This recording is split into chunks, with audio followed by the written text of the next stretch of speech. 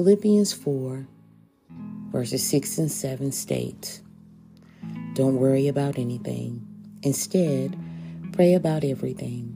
Tell God what you need and thank Him for all He has done. Then you would experience God's peace, which exceeds anything we can understand. His peace will guard your hearts and minds as you live in Christ Jesus." Heavenly Father, we thank you for peace.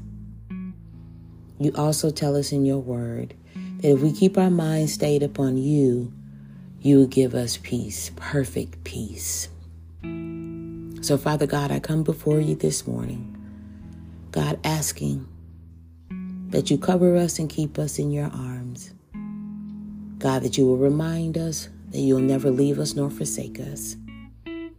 But God, I want to thank you this morning that you give us peace, that we don't have to worry, that we don't have to walk around in anxiety, that we don't have to walk around feeling depressed or lonely.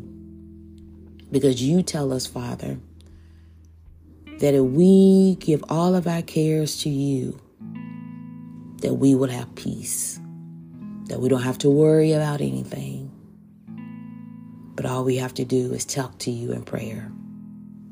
So, Father God, I'm praying for the person that is listening to me right now, whatever they may be facing, whatever challenges that may be ahead, whether there's sickness in their body, whether they're uncertain about a decision, whether they're seeking you for clarity and an answer, and they don't know what to do, so they're worried and they're nervous. But God, I'm asking for the fullness of shalom to fill their hearts with peace. Remind them, Father, that you know what's best. Remind them, Father, that you know the end at the beginning. So God, you already know how this is going to turn out. So God, give them peace. Peace in their minds, peace in their hearts, peace in their spirit. God, go before us today. Set things in order. Guide every step. Guide every thought. Guide every word that we say. We thank you for peace. In Jesus' name we do pray.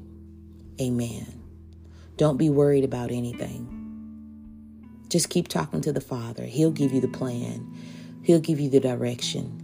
He'll even give you the motivation to keep going forward.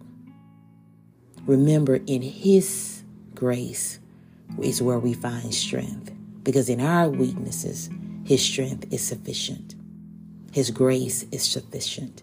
His power is sufficient. So stay motivated. Be blessed.